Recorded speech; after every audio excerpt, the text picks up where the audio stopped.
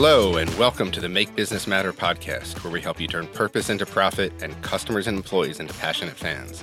I'm your host, Aaron Shields, partner and director of research for the Cult Branding Company.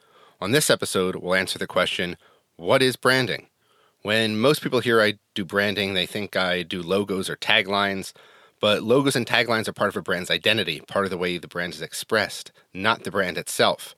Logos and taglines act as recall cues for the brand. When someone sees a logo or hears a tagline, they trigger all the associations someone has with the brand, or sometimes in the case of weak brands, they don't do anything. So, what is a brand? A brand is the sum of everything you say and do, but more importantly, it's what the customers believe they hear you say and believe they see you do. Think about when you meet a new person. They're a bit of a blank slate, but over time you start to develop ideas and associations about them. That becomes that person's brand. It's the same with a company. A brand is the associations customers develop over time based on the way they see what a brand says and what a brand does. So brands, in some sense, are co-authored experiences. This is something a lot of people get wrong. A lot of people think that a brand is what they say it is. And if they ignored the last decade or few decades of advertising and marketing, they'd be correct. Back in the day, classically, advertising would work that way. A company decided what they stood for, then told the customers what that was or what functional benefit they offered before anyone else did. Since advertising worked more under a culture of consumption than the culture of creation, it worked. You couldn't go on the internet and read hundreds of reviews of the product. You just had to rely on what you heard or what your neighbor thought, who also heard the same advertising. If 9 out of 10 dentists agrees, you don't want to be the non-dentist saying they're wrong. Now you can create your own content and talk poorly about a brand. For example, back in the day in 2009, I don't know if you remember, but United Breaks Guitars. It was a song by David Carroll, has banned Sunto Maxwell over an incident that happened in 2008. It was a trilogy of songs released over the course of the year, complaining about how United broke his guitar when he was traveling on their plane. So a company can set the intention of a brand, but the customers interpret it based on their own experience with it. It's a volley between proposal that the company makes and the customers accepting or denying that proposal. The company actions plus customer perceptions equals the brand. It's a relationship between the brand and the customer. Like all relationships, it can be a great one or a bad one or anything in between. So it's not just the good things you do, but it's also all the bad customer service and bad advertising you run. Strong brands do a lot of things, but they do two main things. They solve a meaningful tension and they solve it consistently. As far as solving meaningful tensions, a brand has to be relevant to the customer's lives. It has to solve a meaningful tension and solve it over and over again in better and better ways. Tensions don't disappear. They just appear in new ways. For example, a massage gets rid of a problem, but then you have to go back for upkeep because you don't want the knot to come back. As far as consistency, your brand must consistently deliver on what it promises, both on a functional level of the product and on a bigger level, the tension the brand solves. On a functional level, take something like ketchup. It's dinner time at your house, you've got this big juicy burger. The only thing that's missing is ketchup. So you go to the fridge, you take out a bottle, you give it a shake. After squeezing a good amount of the ketchup on your burger, you take a bite. Something's wrong though. Instead of this tomato ketchup-y experience that you're expecting, you get this watery, bland mess on top of your burger. It tastes really bad, so you throw out the ketchup and buy a new bottle. This time, everything's great. You use up that bottle, and then you go get another bottle from the store. This time, watery and bland ketchup again. It's time to go back to the store for another bottle. Are you going to buy the same brand of ketchup again and not know if you're going to get a watery, bland one or a great tasting ketchup? What does the brand stand for? Inconsistent ketchup? You don't really know. This seems absurd, but it's what a lot of brands do with their marketing and advertising.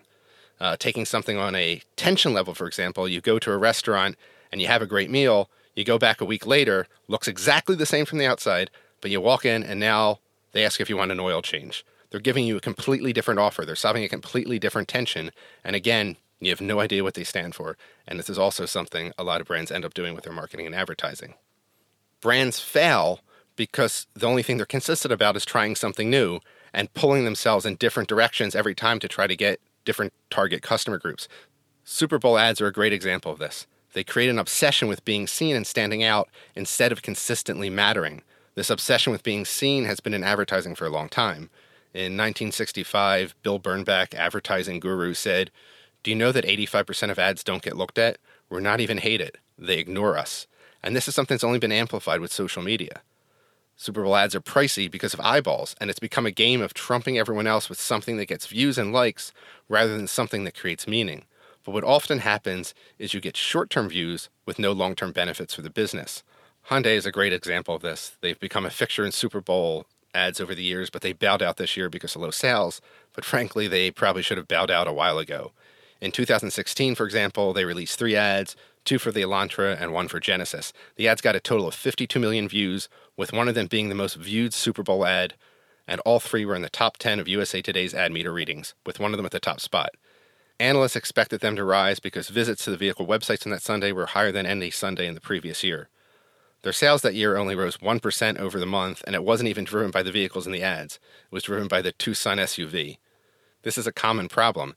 In 2015, the VW Passat was the most viewed Super Bowl ad of all time, yet sales were down every month for the rest of the year compared to the year before.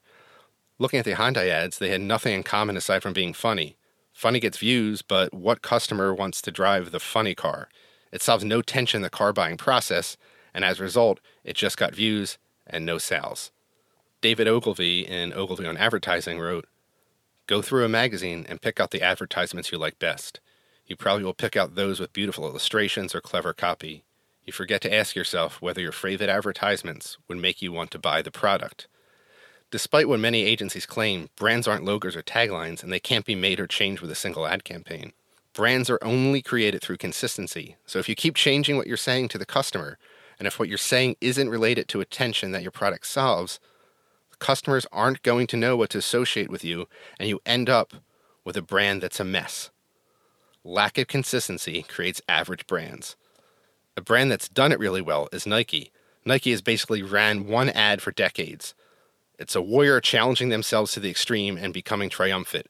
It speaks to athletes who continue to push themselves every day and those that want to just get a little part of that. They're focused on one archetypal image, the warrior, and just run it over and over again in new ways. Nike capitalizes on the archetype of the warrior using battle imagery in its depiction of athletes to the extreme. Only the ultimate champion survives. Remember the Silver is for Losers campaign? They focus on finding creative ways to represent the same consistent archetype that is tied to the needs their brand fulfills, the innate needs that the customer has over and over again, year after year. They do it frequently, they do it consistently, and they target the same needs over and over and over again. And they've done it so often with a swoosh in full view that seeing the swoosh is now enough to recall everything the brand fulfills for its customers. So that is what a logo should do. It acts as a recall cue for all the associations with a brand. It triggers the emotions and experiences people have from interacting with the brand. It's a lot like Pavlov's dog in classical conditioning. You tie a product to an existing emotion over and over again. Nike used warrior imagery over and over again to create feelings of dominance and accomplishment and tie that to their logo. The logo is the recall cue for the brand, but not the brand itself. So to recap, branding is everything you say and do and the way the customer experiences it. It's a co-authored experience. You make a proposition and the customer accepts or denies it. What the customer interprets as your actions and what you say is what the brand actually is. The brand happens in the mind of the customer. Strong brands do 2 things. They make a meaningful promise of solving a tension in customers' lives, and they deliver on it consistently. Logos are recall cues for the emotions and associations of the brand, not the brand itself. In this episode, we tackled what a brand is. In the next episode, in 2 weeks on August 26th, we'll dive deeper into branding and answer the question, how are brands constructed? This question pushes beyond the typical marketing-focused concept of the brand and looks at it for what it truly is, a holistic expression of the company. If you like this episode, please help me out by subscribing to this podcast. Thanks for listening. I'm Aaron Shields, and I hope you go out there and make business matter.